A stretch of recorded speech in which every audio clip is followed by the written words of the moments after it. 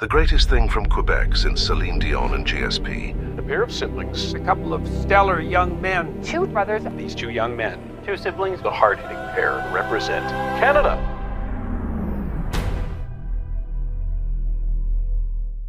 Welcome to Thinkin, Bros. My name is Chris. And I'm Alex. We're your favorite corner store philosophers trying to figure out life one conundrum at a time. And today we're going to be talking about the Rosenhan experiment, which was an experiment done by a psychologist or psychiatrist, whatever they called them in the 70s. Well, those are two different things. Please, let me finish. I'm doing the intro. But before that, I would like to say to everyone, honestly, shalom. Right? That's the thing. Peace be upon you. And say the other thing we're going to be discussing that's too. Pretty much the... I mean, like, it feels like I could stop right there just because it's so holistic. But also, what? The second thing we're going to be talking about is... I kind of forgot a little bit. We just listened to it. Right. The episode of By Very Bad Wizards, and continuing with the trend of, robbing them of their content. No, but I think this is a new low point. Usually we read the original text they discuss without even looking at the episode, honestly. That's fair. I think it's very meta. It's going to be like Inception, like podcastception, because they're discussing something. They're discussing Tamler's book on honor. Yeah. And so essentially, okay. Tamler discusses honor in his book, for which he did research. They're discussing him discussing honor. And we're discussing them discussing him discussing honor. And someone's listening to... And someone's listening. So if you guys want to do an episode on this episode, it might be the deepest episode of podcastception ever. Yeah. Quite possibly. So let's start with the Rosenhan experiment. Maybe... I know you like summarizing, right? So maybe you can start. Well, I do it instinctively, and you don't, so... It didn't have to get personal. We can just keep on going with the episode. So the Rosenhan experiment is... Rosenhan was a psychiatrist, but it's part of the anti-psychiatry movement in... Correct me if I'm wrong, 1970s? Which, if he was part of an honor culture, spoiler alert, okay, he wouldn't have attacked psychiatry. Fun enough. Maybe, yeah, or he would have gotten a much more lashback. Right. From attacking psychiatry. Backlash. All good. What did I say? Lashback. We'll have it on the replay. You're gonna edit, like, the first podcast you edit with, like, replaying clips, and you put this, which was basically a study. I think a book was written about this, about being sane in insane places, it was called. And basically the experiment was to sort of, criticize or even discredit psychiatric hospitals. And the way they did that is by sending a couple of people, eight people throughout the United States to different psychiatric hospitals and getting normal people or people that are, considered normal by society, that have no diagnosed problems, that have no psychological problems, getting them infiltrated into psychiatric hospital by faking symptoms. So I think all of them did the same thing, right? So they come in, they call the psychiatric hospital and say they're hearing voices. Yeah, but it's a little bit more interesting than that. I caught a sentence in there that was interesting. They say the voices say something like hollow or thud. Empty thud, yeah. Yeah, empty thud hollow. And so the summary we read, I guess we read a summary about By the way, not to interrupt you, but definitely to interrupt you. I like to judge, like, in the sense where it was administered in the first episode, and I can quite confidently say that thing we read was written by a high school student. It really feels like it. Because the way it's presented as well, it's like the step one of learning science. The person says, also I think it's a she. That's also another impression I have. The person says, like, the independent variable was this, the dependent variable was this, and I appreciated the simplicity. Right. I actually really did too. Yeah. But yeah, it's a 3-page PDF of it, like, in an Italian journal summarizing the Rosenhan experiment. That's what we read. Even if it's an Italian journal and it's a translation, I don't see why the word "all" should have only one L. Yeah, the big mistakes there were, and there was that's another why one. I thought, like, high school students.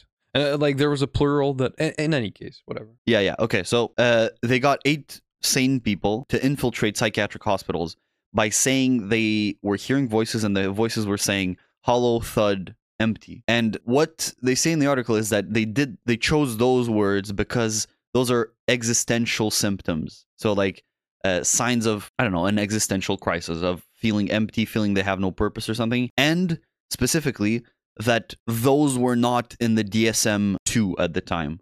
So the DSM-2 was the manual used by psychiatrists to, diagnose and categorize illnesses. And I think there was no section on existential, pathology of like that being an actual diagnosable thing that people had to be admitted to psychiatry hospital for. Right. So they show up to the hospital and, well, actually, they call up and they say they have these symptoms. They go in for, a diagnosis and to be admitted. And the only thing they present, that's the only symptom they present, is not even really a recognized symptom for schizophrenia, which is what they're going to be admitted for as a majority. Soon after, yeah.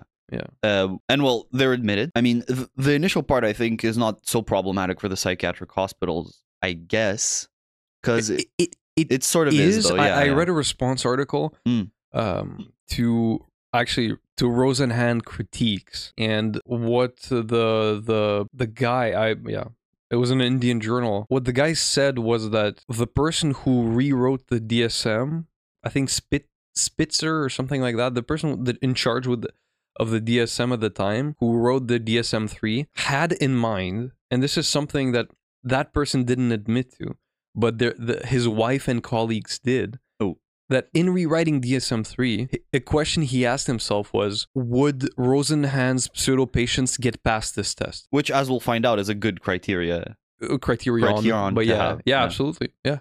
And well, they got admitted with a diagnosis for schizophrenia. And as soon as they got into the psychiatric hospitals, they stopped faking symptoms. And they didn't act like they desperately wanted to get out. They didn't act in any manner that would suggest they have a mental illness. They were just like, okay, I'm. As soon as they got in, they stopped exhibiting those symptoms, or they weren't exhibiting those symptoms, so they stopped saying they exhibited those symptoms, and they acted totally normally. Although normality is really subjective, but sure, okay.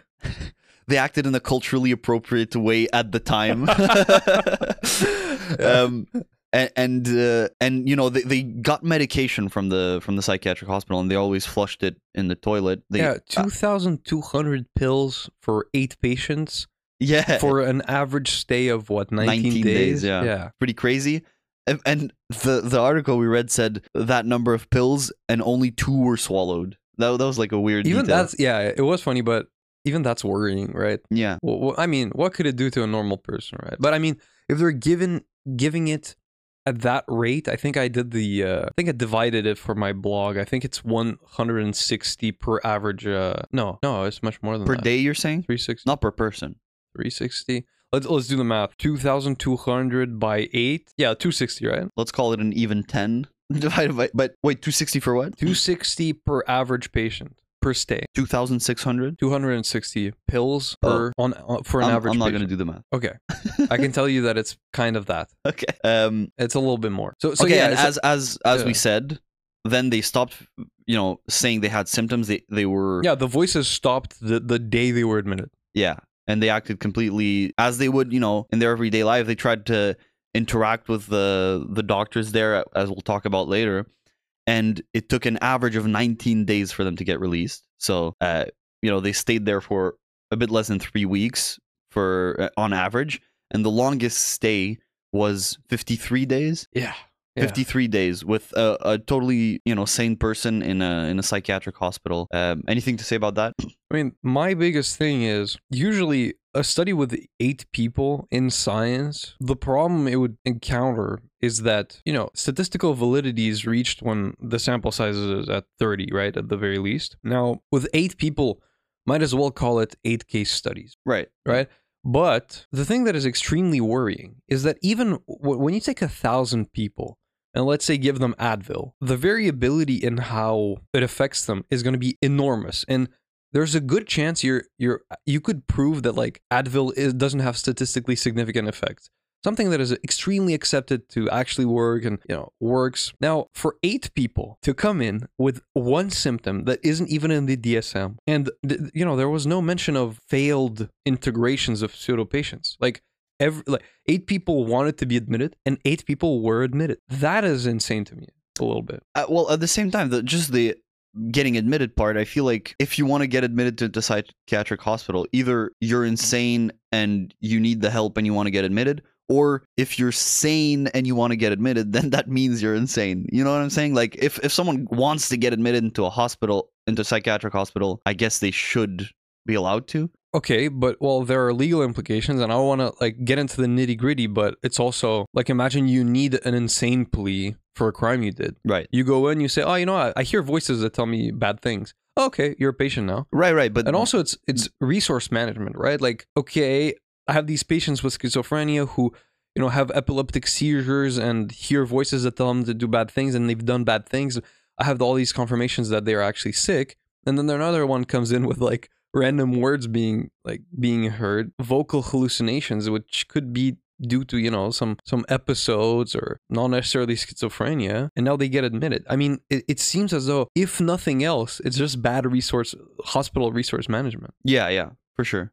Yeah, I can see, like, imagine someone like commits a murder and then instantly does what the Rosenhan people did and just gets admitted to the hospital. Yes. Yeah, but at the same time, that's what people do sometimes, right? If I take my judgment completely from the movies I watch, some people just like get an insane plea when they're not insane, and they study up their DSM. They know, like, Yeah. oh, okay, this I have to have 5 out of 8 symptoms, and therefore I will fail. And it's hard for the other side to argue against it, right? The way you verify it is by getting experts involved and getting, you know, probably psychiatrists to diagnose the person. Yeah, but I think beyond just the criteria being really bad, what I wanted to talk about was, one, yeah, I feel like it's such like an adventurous psychology experiment that is so lacking today. I feel like it's a matter of like Kuhn's ideas about scientific revolution, right?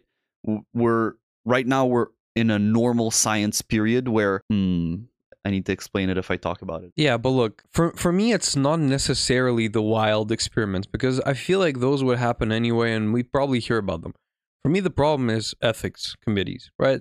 Like, when I was doing my research in administering light shock with a machine that probably can't even go to a point where they can damage tissue, we needed to wait like 3 months for an ethics committee approval and paperwork and blah blah blah. You know, in the 1970s, when there were no restrictions on such a thing, now yes, of course, to get an advance on what you're maybe gonna say, we're in the pre-scientific stage where there wasn't one paradigm that's accepted, and not everyone has to stick to it like we do today, where we have to, you know, operate in the boundaries of what we now call science. Wild things could happen. But the thing is, you know, every psychology student is like, no, that's so horrible. Like Stanford prison experiment, Skinner's dogs, rats in cages, and blah, blah, blah, and hurting animals, and blah, blah. But we're all quoting it, and we're all being like, oh, yes, operant conditioning. Oh, yes, classical conditioning. Like, everyone, I don't know, every great discovery was made without limitations.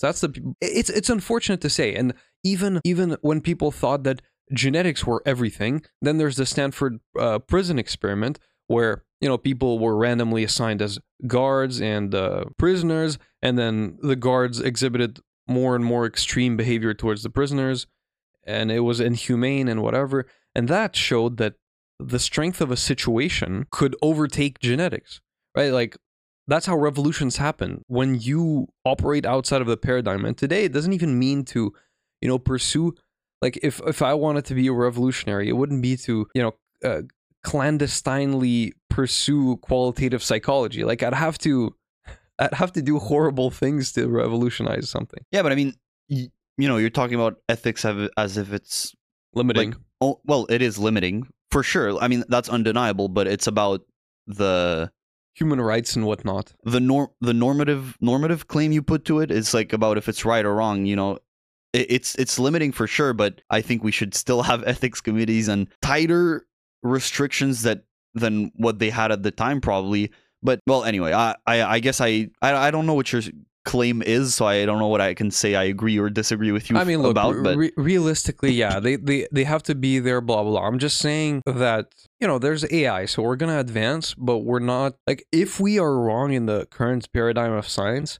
it's going to take much longer to prove that, because, you know, back in the day, back in the day when You could just be an inventor. Yeah, yeah, You know, yeah. you could just stay at home and just like be like, you know what? I'm gonna, I don't know, discover electricity, and that's how you make these days. Yeah, okay. Everything you can trace back how everything is funded.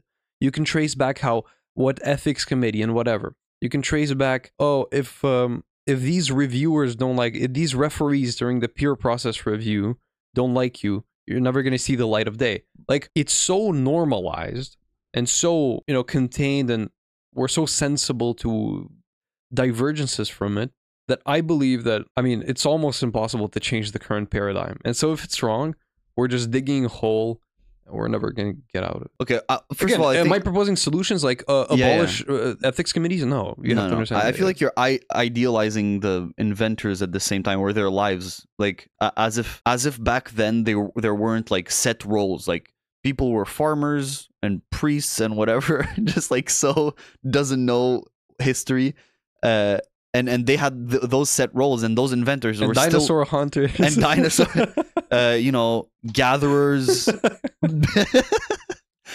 and those people still like Leonardo da Vinci, by working on a flying machine, was probably still like a heretic somewhat, or like doing things that like his mother didn't approve of because she wanted him to have a stable life or something.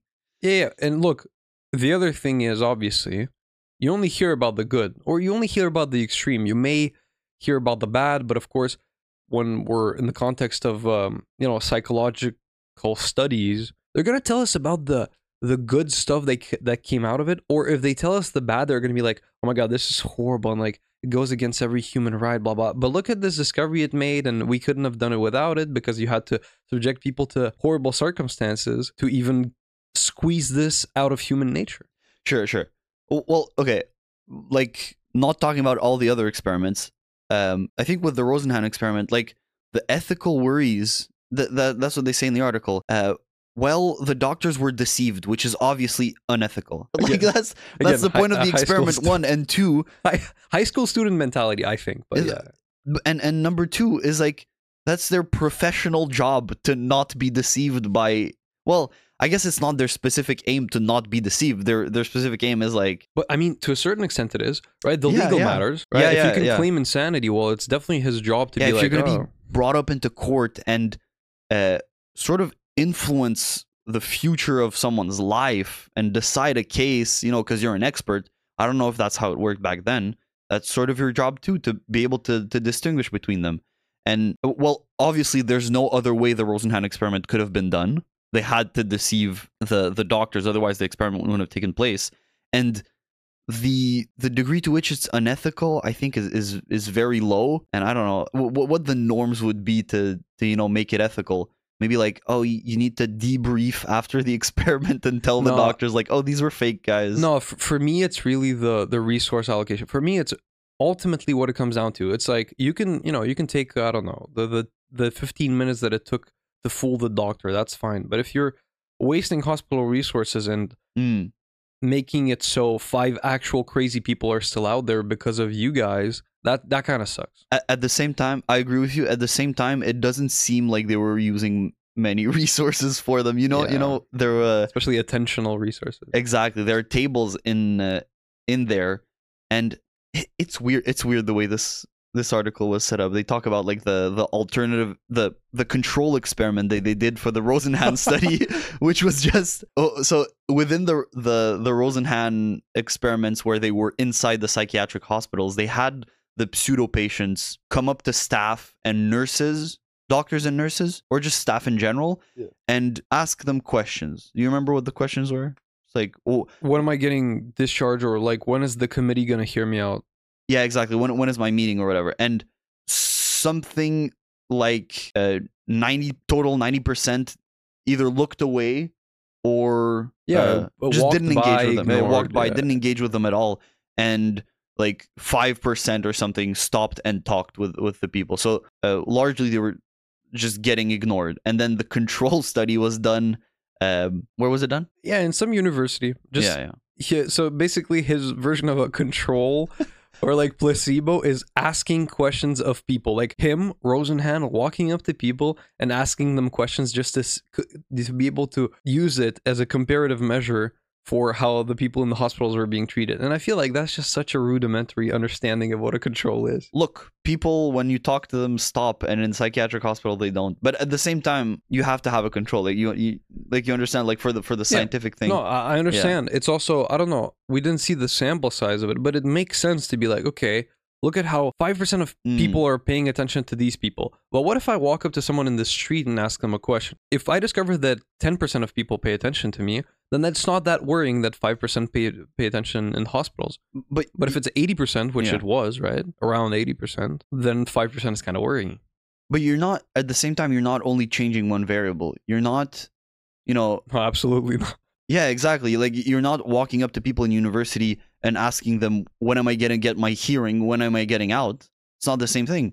If you walked up to staff as a pseudo patient and asked, in how much time is there before lunch, then maybe they would have paid attention to you and treated you better. But if the question you're asking is a question they keep hearing over and over again from people that, actually should be in psychiatric hospitals, then I don't think it's fair to just assess, to generalize to the conditions of psychiatric hospitals in general, just from that question specifically. You know what I'm saying? Certainly, yeah. But as you said earlier, he did something rather than nothing for control. So whatever, right? Whatever. Now, I think the most worrying thing, and this is, I think society is cyclical, and I think old patterns just repeat themselves in more sophisticated ways. If we were to consider the modern version, I'll just say what it is, and then we'll talk about what I'm referring to as a study. Criminal accusations. Okay, and this is, in the study, what it was represented as is healthy person behavior interpreted as illness because of confirmation bias. So essentially in the study, once the diagnosis was confirmed, behaviors such as waiting 30 minutes before lunch in front of the cafeteria was attributed to oral acquisitive syndrome. And this is something I think a psychiatrist explained to his resident students when they were observing the pseudo patients outside of the cafeteria. So that's worrying.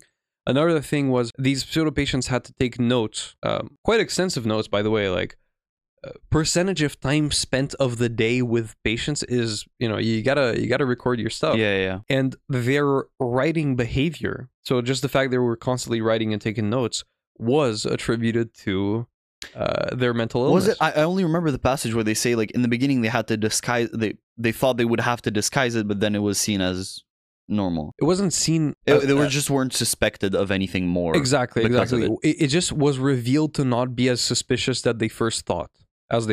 Right. By the way, speaking of suspicion, 30 out of 120 patients suspected that they were fake, and one of them even expressed it vocally and said, "You're a journalist. You're inspecting the hospital," and still the patient who was held for the longest was like 52 or 53 days. Now, also another interesting fact that we didn't say is the way this is approached in the thing we read is funny, but this is done across. Like, these 8 patients went to 8 different hospitals across America. Poor and rich, shabby and new. Well-staffed and not well-staffed. And not well-staffed. Private and public. So, yeah. If this were done with a sample size of 30, however much more that would have brought to the study, although heavily unethical, I think it would have been, to be fair, it was an extremely destructive thing for psychiatry at the time, by the way. Like, this was the leading thing of the anti-psychiatry movement. It has 4,400 citations on NCBI or whatever. So, which is essentially, Dwayne The Rock Johnson status in the psycho. No, I'm just kidding. But so it was destructive. So my thing was, and let me bounce these ideas off of you. The modern version of that is when you get accused of something. Let's say someone just, hates you for some reason and they can't do much against you. They can accuse you of something. And now every behavior, every new behavior, every past behavior will be analyzed with this confirmation bias of, okay, well, yeah, if this guy is accused of being guilty of this thing, well, then obviously this relates to his behavior of that. And it's almost, we're reading Mary Estelle. She says that, anyway, it's a text on marriage and in the 1700s of, how women are represented in marriage. But the main thing she says is, you shouldn't only be able to prove that you're not cheating on your husband. You should be so virtuous as to never be suspected of it. And this is almost how you should act these days with psychiatry, with the legal system, with maybe cheating even. It's due to the strength of confirmation bias. Once you're suspected of something, or if someone wants you to be in a certain position where you are suspected of something, not that you're done, but you should have retroactively been so like holier than thou. I wanted to say holier than thou, but that's not what that means. Like you should have been so holy and so irreproachable that not only did you not exhibit those behaviors, but you could never even be suspected to have exhibited those behaviors. So look, let's say I do I'm accused of a violent crime in the future. All the podcast clips where I raise my voice at you will be interpreted as displays of violence. Right. So it's not only you can't do the thing, you can't even do the things that indicate that you might be someone who would do the thing. Yeah. And I think that's a big thing today. Yeah, I mean, I was about to say, just like, you're attributing it to today. Maybe that's all that's left. You know, that worry you have is about confirmation bias, and it's ever present. You know, it's like women getting accused of being witches, and then everything is confirmation about, yeah, they're a witch. Now we've decided. Yeah, but if they don't sink, they're obviously a witch, though. Right. If they float, they're a witch. Yeah, exact. So kind of that part kind of makes sense. So let's get Just back to the actual in terms of science and gravity. gravity. Science, yeah. Right. So I think it's an ever-present problem with humans. Did they do RCTs on witches? Sorry, continue. A witch actually invented RCTs and disproved the sinking theory. Paradigm shift. Theory, there was a paradigm shift, and now okay. But yeah, definitely. And maybe it's it's more present problem that you're sensing because of social media. There's a lot of content, a lot of actual material for people to analyze, whereas back in the day it was just hearsay, just what people said about you. And it's much easier online to create a sort of false idea about who a person is, and in my opinion, to hate a person. It's much easier. I feel like a lot of people, you know, create these ideas in their heads about people online that are completely false, first of all, because they're within, you know, their bubble that hates that specific person, let's say, and they have confirmation bias, and every little thing that person does is interpreted as hating. First of all, the idea they have of that person is false, and second, that's not at all the idea they would have of the person if they just met and talked in real life. Like, I feel like it's so much easier, and there's a sort of a lower threshold for people to hate people online just because they don't have the same opinion or something, whereas if you cross that person in the street, you would treat them with all the, you know, the dignity that you would treat anyone, and you would probably get a good impression of the person, because mostly people, you know, act civilly, in a civil manner. Yeah, I think it's part of the culture of only what I call the juice, right? You don't want the say that once more, just clearly. No. It was pretty clear the first time. Okay, the juice. Yeah, the juice, and it's about not wanting to, you know, go through the trouble of peeling the orange and, you know, chewing and whatever. You want the orange juice, right? You want the sweet part, you want the flavor-filled part, and you want to pour it in a glass and drink it. And this is what we do as humans.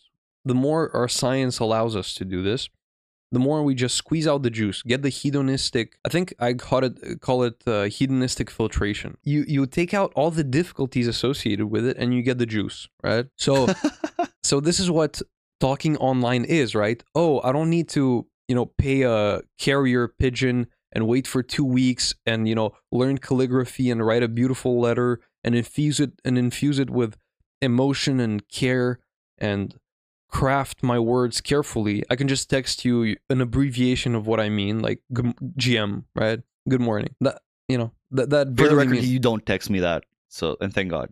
Oh, okay. Well, then. Well, I didn't get it this morning. Well, then my cell phone has been bugging for the last 3 years. And that means so much less, right? And we definitely perceive this, right? We get tired of the things quickly. Things that are beautiful, that should be beautiful, don't fill us with that passion. And this is the thing: when you infuse a letter with care, right? Like in Romeo and Juliet, all these romances and hiding and you know, the family difficulties and showing up at the bottom of a balcony, it has nothing to do with like the modern day swiping on Tinder and being like, hey, what's up? You want to get coffee tomorrow, right? Like, Yeah. there was no passion anymore, right? There was no peeling of the orange. There's no chewing. And okay, well, that was a small You're rant. hungry. You haven't presented a new theory in like 10 episodes. True, I am hungry, but it's not a new theory. I wrote about this like 4 months ago, but if you read my blog. But what I want to say with this is we bypass the difficulty of discovering a person and seeing the good and the bad and actually having a meaningful interaction with them. So we get this juice, right? These clips taken out of context, indeed, and that paint any picture you would want, right? Like, if every time I interrupted you across even these 27 episodes, who knows what's going to happen in a year, right? But just get a compilation of every time I interrupted you. Okay, I'm now someone that interrupts. Right. I don't see myself as someone who interrupts people. Right. Or even and I don't see you that way either. Yeah. And I'm the one here talking with you. Yeah, you're the one here. So who has the more realistic idea? The person that, scrutinizes all the videos because they hate you and want to paint you as that person, or the person currently in the interaction with you that is the one affected by the thing they're talking about. Yeah, 100%. So all I mean by that is this is an effect of only wanting the juice, right? You get the diabetes. So that's all I have to say.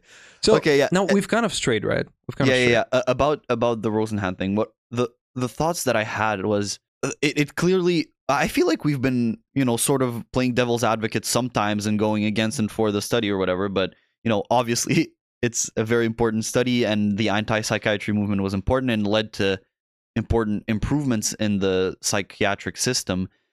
But it feels to me like very weird retroactively to see that and think about how all of that was treated. I feel like, well, the way I understand, how psychological disorders are diagnosed and treated, especially personality disorders, let's say obsessive compulsive personality disorder. I think it's sort of, it's a spectrum, and you can be closer to the end where you have obsessive compulsive PD, and closer to the side where you don't have it at all. And I'm someone somewhere on the spectrum, like somewhere in the middle. I don't have like no symptoms, but not enough to get diagnosed. What I'm trying to say is the way that these diagnoses work is like after a certain gravity is reached, and critically after it starts to interfere with your daily life. I think that's the important thing. That's when it's diagnosed, and that's when it becomes a problem. And I guess with the pseudo patients just being in the psychiatric hospital and not having anything interfere with their daily functioning at all, it's weird to have them be diagnosed that way. 100%, but I think this is one of the results of the times, because this was so dramatic a discovery. This is what led to today's, okay, there are 8 symptoms exhibited during this disease. You have to have 5 at the very least, and it has to impede on your daily function. Like, all of the rationality of that was only concluded because of such monstrous things happening in the past. So it feels natural. I don't think how wild you described that it feels to you that one symptom that wasn't even in the DSM was enough to admit someone and give them 260 pills on average during their stay without them exhibiting symptoms after being admitted. All of that is only the motivation for which today we can sit here and say, well, that was crazy. Right. Yeah. I think, good for the anti-psychiatry movement, but also speaks volumes about confirmation bias. It's pretty crazy, and it just speaks to how powerful it is. So another thing we didn't mention, it was a 2-part study, and the second part, they told psychiatrists about the first experiment. So they were open. They informed them about the details, and then said that they would send pseudo patients to their hospital, and that they would have to rate the likelihood that any given patient was a pseudo patient. But again, this was deception, and they weren't actually going to send these pseudo patients. So whatever number these doctors were going to rate to be fake patients, above 0 was going to make them, appear wrong, which is, I found that less convincing, but just to say the figures, 23 out of 193 patients admitted during the period where the study was done were considered pseudo patients by We're suspected to be pseudo patients. Right? well, we're strongly suspected to be Right, pseudo patients by a psychiatrist. So, and there was also consistency because 19 of the 23 were suspected by a psychiatrist and another staff member. So essentially 10%. Now, when I read that, I was like, well, maybe that's also the rate at which actually people that weren't sick showed up there and being admitted. Okay, I see. Wouldn't you say? It's a realistic. Well, for the 1970s, it's a realistic percentage. Why would people show up to psychiatric hospitals to be admitted? Well, again, man, but like environment is huge, and if they are having an episode of high stress, they might think they have a general anxiety disorder. And in those moments, like if you don't have these strict criteria of for the last 3 months, how have you felt? Have these episodes ever happened in the past? And without the proper medication that could calm down an acute episode, what else are they gonna do but get admitted? If they wake up with cold sweats in the middle of the night and they can't concentrate on anything and they can't work, their function is impaired. But all it was like the initial stress of getting a new job or something. Like, what are you gonna do? Now they're gonna go see a psychologist, but before, I don't know. Yeah. So, okay. As for practical consequences, I mean, don't go into psychology. It's a dead field, obviously. That's like no matter what we talk about, that's your conclusion at the end about everything. Might as well pre-record it and just stick it at the end, like as a pre-recording. And just you just do this to the.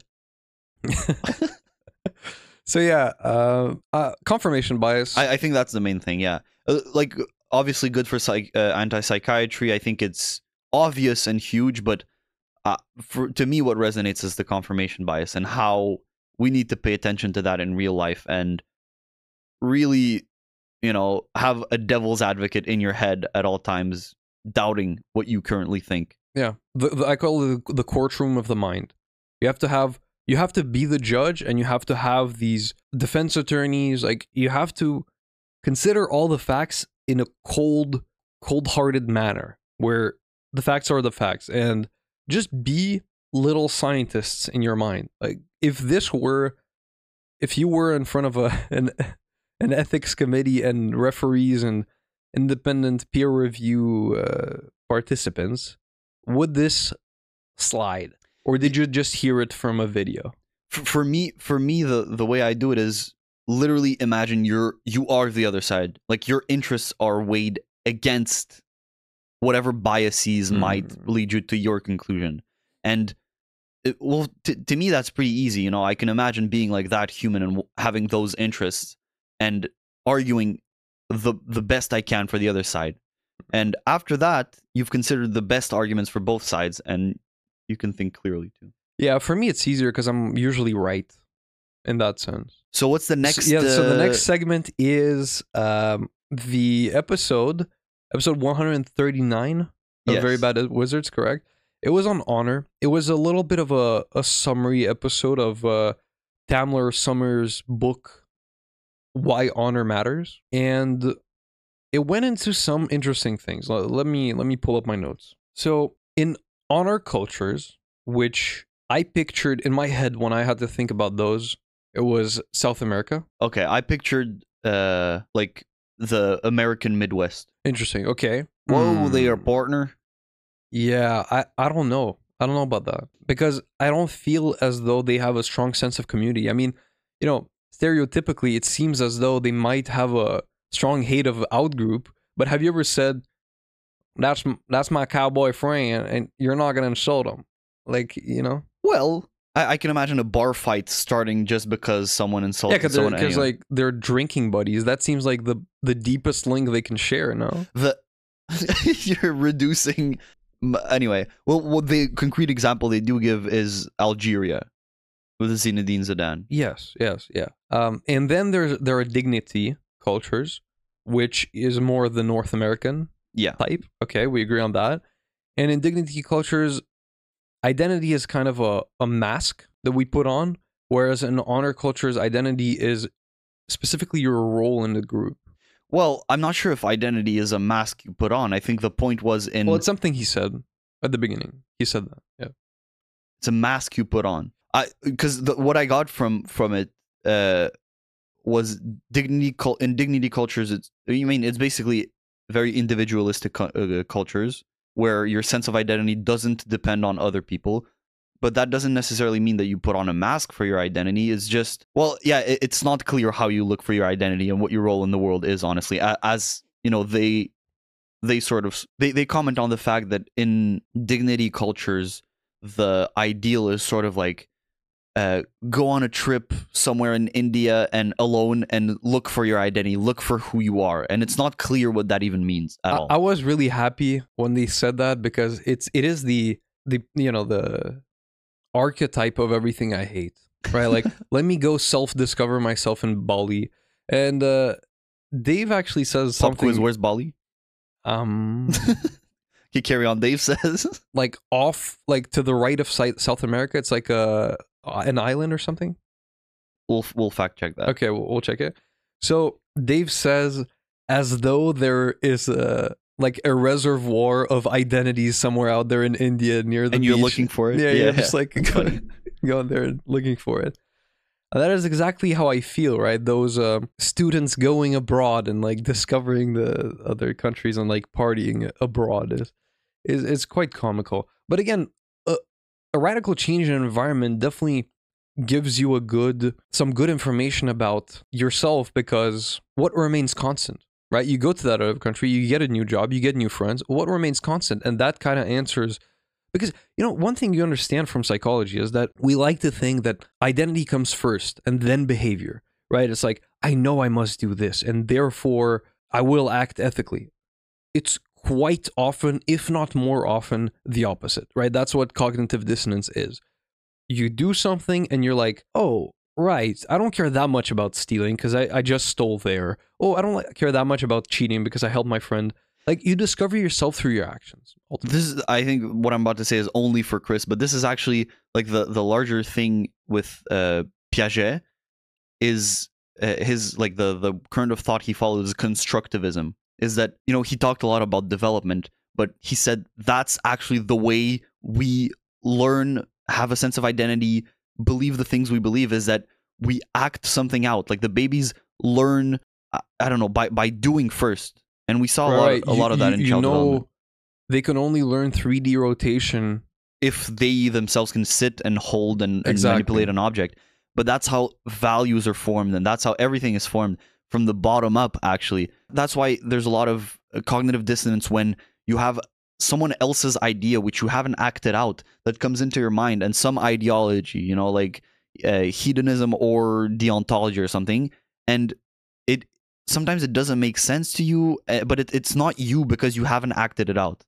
Anyway, yeah, that's just so I'm sure cognitive dissonance is clear to everyone. Essentially, if you categorically oppose stealing, and then you're put in a situation where you either have to steal, and the smaller the reward for it, the larger the cognitive dissonance will be, right? So if I motivate you to steal, I say, hey, go steal me that apple from that merchant. I'll give you $1,000. You're like, the cost benefit of there's not a lot of impeding on your morality. It is not that large. You But can if justify it. I'm receiving $1,000. That's why I'm doing it. Exactly. But if I negotiated down to $1 and I just give you $1 for stealing an apple for me, the cognitive dissonance will be much larger, where you'll say, well, I did it with so little motivation. Maybe I am for stealing things, right? So yeah, that's what cognitive dissonance is. And we're not going to have a long talk of honor. It could precede our conversation, our eventual conversation on revenge. We sort of like gave a 2-second introduction and then skipped an honor culture, the way Tamler describes it. First of all, there's a large emphasis on reputation, right, within that community. So your reputation actually matters, and as a result, insults are a big thing. Like you have to defend yourself from insults because your reputation is a very important thing. And they contrasted with dignity cultures where an insult is sort of irrelevant. It should be rationalized and like oh, what they said is just not true, I shouldn't react to it. That's how I saw it, right? It's like, if you think about it rationally, I'm not what they said I am, and so it doesn't matter, and I should ignore them. Yes. So, okay, let me introduce this idea of false consciousness. So people from dignity cultures will sometimes say, no, these people cannot be happy. Let's talk about an extreme case of like arranged marriage, right? In cultures where that's accepted and women are raised with the idea that that is the norm. And let's say a Western, men too. yeah, of course. But to my point, if a Westerner were to see that and interact with a woman in an arranged marriage and see her being happy, he would accuse her of false consciousness, which is essentially a feeling of, well, you can't be happy with your current identity because it was predetermined for you, and if you actually went out there and searched and knew all the options, you'd be happier. So I think that kind of summarizes the risk and benefit of both. In honor cultures, you have a guide. It is your role in the society, in the group, and it is very constrained, obviously. Yeah, just quickly, in honor cultures, reputation matters, so insults matter, and your sense of identity is tied to your group, let's say your family or some community you're tightly linked with. Yes. And Tamler actually says a really good point. Constraints of an art form is often the source of creativity. We know this from psychological literature, which says that the more constrained the criteria for whatever art form you want to do, the more creativity you will have. This works for haikus. I think that's, although the structure itself is unremarkable, when you put such tight constraints on poetry, if you want to call it that, you'll have a lot of things that are kind of, beautiful, considered by some. Yeah. Well, it's just, you have some... I didn't let any of my own bias seep through there. No confirmation bias. You have these... Not confirmation bias. Not at all. Have these tight constraints, and so you're forced to explore and imagine, optimize, right? Find the best in those tight conditions that you have. Whereas if you have all the space and all the freedom in the world, you can do anything, and so maybe you do nothing. Yeah, so if I were to put you in front of an art board, give you every color, board, a board for art, canvas, and whatever, and give you every color, you'll kind of be lost, right? But if I tell you, here are all the shades of red, I want you to draw me a horse. What's gonna come out of that is likely to be much more unique and inspired and creative because I've put such a constraint on it. And this is, opportunities are infinite. And as Westerners, we see this as a positive point. But ultimately, one of the biggest things is that we get lost. And that's the ultimate thing, right? There is no guide. So if you see this constraint on criteria as a source of creativity and apply it to the self, maybe optimistically, you can see that honor cultures have it figured out much more. Yeah, well, I think it's always a question of balance between the two, and there are easy examples of how honor cultures go wrong, and easy examples. It's more salient to my mind of interacting with people in our dignity culture, how everyone is just like lost and like I don't know what I'm gonna do with my life. I don't know blah, blah, blah. I think it's a good point that the reason for that is that no one imposes a value structure on you. No one says, look, this is what is important. You should do this. And even as I say this, it sounds wrong to me because it's imposing something on someone. But the alternative sometimes is nihilism, that nothing matters. And we sort of have to figure that out on our own. There's a beauty in being told, look, this is what matters. Okay, you're imposed something. But then when you do it and you do it well, you have a deep, deep feeling of I'm contributing to this world and I'm doing something for the better. Whereas in dignity cultures, if you're just completely free and don't come up with a value structure of your own, you're nihilistic. You're doing nothing. You're doing something for no reason. Yeah, like imagine waking up like as a Westerner, as so often they do, and in mid-adolescence, you just realize one day like, oh, nothing matters. I don't know what to do, whatever. In honor cultures, you'd wake up, you'd say that, your mom would just be like, what do you mean nothing matters? You have to feed the family. Go work right now. Go. Yeah. There would be no depression. I wanted to check the depression rates of honor cultures versus dignity cultures. I forgot, unfortunately. But again, these constraints, although for my entire life, I've been for the blank slate theory of I should discover the world myself. Everything I've been taught, I wish to come up with it myself because that will make it authentic. Right? Even though I've been taught for some good lessons in my life, if I can't come up with it myself, and this is my big thing about religion, right? If I was just born in a post-apocalyptic world with no books and no one to teach me about religion, I wouldn't come up with the idea of Christ. And that's literally my biggest problem about it. I would come up with philosophy, which is why I hold it so dear. In any case, I'm sure you and I can agree that when you look at these factors in honor cultures, it just seems so much more respectable. Like, look at what Tamler said was one of the biggest consistencies between honor cultures. In honor cultures, you stand up for yourself, and you're against a third-party interference in whatever, like, for revenge or mediation. So this idea at job interviews, you're asked if your colleague did this and this, what would you proceed to do? Look, I always honestly say I would discuss it with them first. Right. And you know how it feels when I'm sure maybe you have an example from movies, but even maybe from real life, when you do something wrong and a colleague reports you directly to the person up above instead of addressing it with you first. Does that ever happen to you? Probably. I can't bring something to mind. That feels like the most wrong thing ever. Yeah, because, yeah.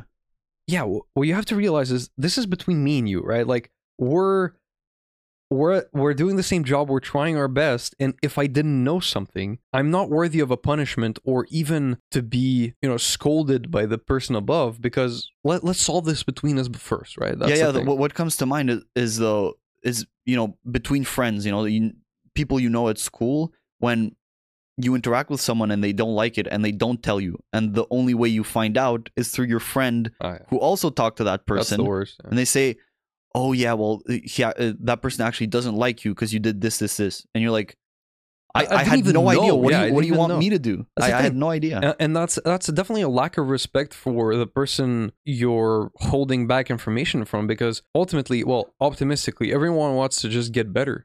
So if you were to inform me, instead of being punished directly and hating you for it and creating the cycle, that could have been solved. And this is what honor cultures have figured out, right? You don't call the police. Right, this is between me and you. I hear this often in rap songs, right? Even though there are gang wars, the ultimate thing you don't do is use police as a weapon against the other gang. It's between me and you, and whatever happens, the police is even the worst enemy. Right. So you're the enemy, but the police is even worse than that. Yeah, and there's something respectable in that, right? Like I just feel that is respectable. Solving your own problems, I guess, not depending on someone else. That's why you feel that way. Yeah, because this has always been between me and you, right? And maybe it's this return to the state of nature where there was no judge, there was no arbiter. And I think that police and everything like that is important for people who can't help themselves. But if you can help yourself, it will be so much more honorable to confront that coworker and say, hey, you don't do this to me, right? You don't do this to me. There's something to it. That for sure. I think there's another reason, though, for people not confronting people right away, maybe as a side effect of being a dignity culture too. Whenever something, how would I say this? You don't want to say something that makes you seem like you're insulting the person either. I feel like people fear criticizing people because the other person wouldn't take it well. And actually, I think most of the time people don't take criticism well, so it's sort of justified. But the cure to that is just not caring that, they're offended about the criticism, because that what you want what's best for them. And here's an interesting distinction. Offense versus insults. Insult, right? Yeah. Like insults are actual things that exist in honor cultures. Essentially, what we have is offense, where reputation isn't even involved. Oh, right. And what you said is about not hurting the other person, not about. All of these things are related to insecurities, which is significantly less important than reputation. Upholding reputation and a true insult in an honor culture matters. Zidane, who in the World Cup final playing for Team France. His sister was insulted, and he's a legendary soccer player, or football for all our overseas fans. Legendarily headbutted his opponent and got a red card, and France lost that game. But they say this in the episode. There's a 15-foot statue of the headbutt erected in his honor. I don't know where, probably in Algeria, right? Well, it was displayed in the Museum of Modern Arts in France for a while, yeah. In France? In France, yeah. For whom he lost the World Cup, essentially. Yeah, right? yeah. Which is pretty funny. The Sorbonne, I think. But I think it's an important distinction between insult and offense, right? Because what me going up to someone and being like, oh, confronting that person, what I wish everyone did, and just saying, what you did there, like, I really didn't like for this reason and this reason. Not attacking the person. Once again, importantly, not attacking the person, saying but their behavior. Your behavior was wrong. But people sort of identify with their behavior and instantly get defensive. And that's a problem. But bad parenting. Shame versus guilt. Exactly. Emphasize guilt. And that's, them taking offense, which that's all on them. And insult is someone actually going against your person, specifically wanting to cause harm, right? And listen, I'm on the side of Zidane. So let me circle back to what you just said about Zidane. Now, so for the shame versus guilt thing, it's a part of parenting. Can you remind me what's the good one? I mean, it's not a part of parenting. It's just the description of the feelings of shame and guilt. Right, very very early on, by 3 years old, I think you can distinguish behavior of children who feel more guilt or more shame. And I don't think that's the point. Guilt is associated with a desire to fix the problem that was just that just happened, and would be instilled in you by using phrases like, "What you've done is bad. Don't do that again." The behavior, instead of shame, where it's shame is associated. You are a bad boy. Shame and guilt both refer to sort of regret, self-consciousness about the behavior you just did. Guilt is associated with a desire to fix the problem. Shame is associated with a desire to retreat and hide from parents. And guilt is instilled by attacking the behavior you just did. Shame is instilled by attacking your person. Like, you're a bad boy. Like, you're bad. You shouldn't have done that. No mention of behavior. So in discussing duels, right, which is a very honor culture thing, Pinker says, honor, the strange commodity that exists because everyone else thinks it exists. Now, I think that's pretty deep, and Tamler, I think, opposes this as a rudimentary view and like a Western perspective on it. But it doesn't feel unfair at all. That is exactly what it is. We're all playing a game, and the only reason I care about this is because I know that everyone else cares about this. Now, of course, calling it a strange commodity may be insulting and unfair and perhaps condescending, but that is exactly what it is, right? It's like when you're playing a board game and we all want to have fun because we've constrained ourselves to the rules, and then you start stealing from the Monopoly bank because you don't like the fact that you're losing. Well, guess what? The win is going to feel less good as well. So you don't get the good aside from the bad, the juice. It's a strange... I feel like because we're so detached and we're not an honor culture, it feels unreal. But at the same time, I think it would feel as unreal as our putting, money and status on a pedestal in our society right now would feel alien to someone in another culture where all that stuff doesn't matter, and all that matters is having your family comfortable and not, you know what I'm saying? Which is done through money. That's the thing. That's a tangible thing that is inevitable, and acquiring more of it will increase the commodity level. Whereas honor, if we all refuse to play the game and everyone can just insult them between themselves, what happens? I don't know. Like, internet happens, cyberbullying. Well, okay, what then? It's not something tangible. If you choose, well, okay. This is one of the things that's criticized, one of the logic that is criticized by people who are deep in honor cultures, and I understand that it wouldn't apply for them. But my perspective on insults is where just get over it, right? What is being said about you is either true or false. If it's true, work on the thing.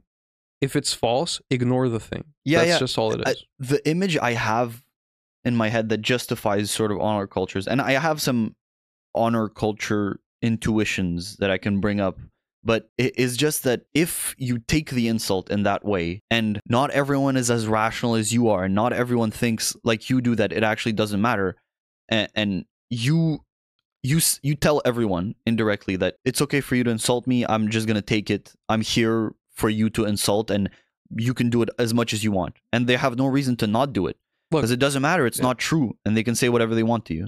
I think that's a preface on our episode on revenge. I would like to get into that for revenge. Mhm. But right now, as for honor, it just doesn't seem like that much of a tangible thing. Maybe okay. Let me know what you think about transferring this conversation to one of the final topics that interests me, and it's essentially internet cultures. It's dignity cultures that probably have this intuition about how good it feels to be part of a community, which is, by the way, a modern problem because back in the day, 1,000 years ago or 10,000 years ago, when our brains were created, we lived in these small communities, and honor cultures were this default state where, look, you live in a family or a village of like 30 people, and all of these people matter much more to you than the outgroup, and that's how it's going to be, and there's no way you can take an insult, right? Now, what internet communities do is they, again, try to get the juice, right? They try to identify themselves with communities online, but they didn't go through the struggles of having the real human conversations, being together through the ups and the downs. They just responded to a few posts about, oh, we have this common interest, kind of, and then they mistake this for being a community. And the problem with that, do you want to say something? Yeah. No, go ahead. Finish your thing, yeah. So the best problem with that was identified is that young puppies that aren't raised with other dogs can't regulate their bite strength. Exactly. So when they engage in play early on in their life, and they bite too hard once, and the other dog squeals, they get the social feedback that is a wrong strength, and therefore they can't really engage in play and like interact with other dogs later on. Well, no. If they squeal, they have the feedback. If they don't get the squeal, then they never. I started with young puppies that don't grow up with other dogs, so that's what I meant. Yes. So essentially, if you're not socialized early, you're gonna have trouble socializing. Obviously. Now the thing about that is all these social problems of today's youth and internet communities, and what are the social problems of today's youth? Well, the archetype of a gamer who can't talk to the opposite sex, or that's one of the archetypes from Jung, right? Yeah, one of the Jung's original archetypes. The Reddit mod, the basement dweller. And I mean, look, I can see this all around me with my friends telling me about these things. I can see it when I was part of such communities, and I just heard how they talk. Some people's entire identity is based online. And the reason for that is all of these fake interactions, right? All of this extraction of the juice, all of this, say you want to be part of a cause, right? And you choose to join all these communities, all these Reddit communities that confirm your bias, right? Confirm your thinking that is the right thing to do, or that is the best community on earth. And you get all this positive feedback of people just telling you, yes, you should keep thinking like that. Oh, here's an argument for it. You become extreme in your views, blah, blah, blah. Then you go out into the real world, and you kind of have to face the fact that 90% of people aren't going to agree with you. And that's a harsh reality. And the recommendation from the Very Bad Wizards is give people a nibble, right? Like, you got to regulate your bite. So you have to give real people a real nibble before knowing how to socialize. So, and if they squeal, you stop? Supposedly, yeah. That's what they said. They argue for. Now, we didn't go extensively into the Zidane story, but a noteworthy thing is that he put his family name above France. Yeah. And the way that's described by Dave is that in his history, what came first is his family, then Algeria, or the specific region in Algeria where he's from, and then France because he moved there later. So there was a very clear hierarchy, and probably the people who contributed to his growth as a person were also classified exactly in that hierarchy. So it definitely makes sense to be loyal to that. And I don't know if they like nitpicked this passage, but you remember that passage that I found wild as they did is like the person says, oh, Zidane's opponent didn't even insult something like his race. They just insulted his sister, which sounded wild to me. Yes, I think that's a person who is deeply in the, this Americanized, like, Dignity culture. yeah, where dignity cultures are just like, hey, we don't have enough problems, and we find this whole honor culture. You know what? They're depicted on TV, these gangster shows, these gangster movies of revenge, or I'm never gonna let it go. Your grandfather killed my grandmother. This is gonna go on for ages. All of these things, and we glorify it and whatever. And we know that there's this primitive, not in the bad sense, but like in the original way societies functioned, primitive sense of there is something honorable in this, and we want to get back to it, but we do it so inaptly as to be like, we don't have enough problems. Let's create these like fake in groups and out groups. Let's create these political parties where you can bond over like some flag or some vote, but that's not real. You didn't live with them. You didn't grow up with them. Real communities have the good, the bad, the history, the investment. If you insult my sister, it's over. Like all bets are off. We're fighting. Yeah, well, the reason it didn't make sense to me is just, let's say Zidane, he's Algerian. He's Algerian, and then he moves to France, pretty early on. He's raised in France. Should his Algerian nationality take precedence over the woman he was raised with and had his whole life to spend with? And you spend your whole life with a person. It's obvious to me that my relationship to you takes precedence over my Canadian citizenship. Like, what does that even mean? That means nothing. There's so much diversity in the Canadian in the country that I have nothing in common with some of these people. And same geographical region, like it doesn't mean more anything. in common with some people. More like that's why I oppose national pride so much. Yeah, like, what did you do? You voted twice during the last 7 years? Like, what? You paid taxes because that's the only legal thing to do? Yeah, okay. And it's just, I don't think, I think people want to rationally argue for, but it's an insult against his sister and it doesn't really matter and other things matter more. But in everyone, I feel like there's this sort of intuition of this tribalism, they call it a bit. And it sounds so derogative too, but I'm not ashamed of having a little tribalism for my family, let's say. Like, if you do something wrong, and I know you've done something wrong, right? The truth is you've done something wrong, and then someone lashes back at you. Oh, this is why I said lash back. Okay, this is the right way to say it now. Someone lashes back at you, but, does it over the top a bit?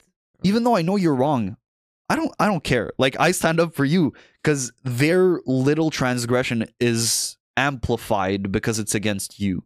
I feel like we all have this intuition of at least with your family, Yeah, when you show up to my doorstep with a body, like, I already have places planned to hide it. So the other way around is more likely, but I'm gonna cut that off for legal reasons. But and the other thing is, right? You brought the side of a person who's so deep in the dignity culture is that they have a fundamental misunderstanding of the honor culture. But here's the other funny thing, that even to us, right, who do live in this dignity culture, is funny of how deep they are in the honor culture. And it's what the guy who got headbutted by the Zidane said in his interviews. So basically he was accused of by some media outlets to have insulted Zidane's mother. And when confronted to the interview, he said, "Oh no, like, I don't regret insulting his sister or whatever, but let me make this very clear. I wouldn't go as far as to insult his mother." Right? So even he had this comprehension that, like, there are some barriers you don't cross within these honor cultures. And it's funny to hear, like, to Westerner, you'd say, well, mother, sister, whatever, you don't even know them. What do you mean, like, insult them, get over it, blah, blah. No, but for them, it's like, this exists. This is very tangible. We're gonna put up a statue of you, even if you ruined our chance at a world title, which would have been on Wikipedia and all these glorious things, such as Wikipedia. No, like, this is such an honorable thing you did to stand up for your family that we're gonna put up a statue. And that's beautiful. I think.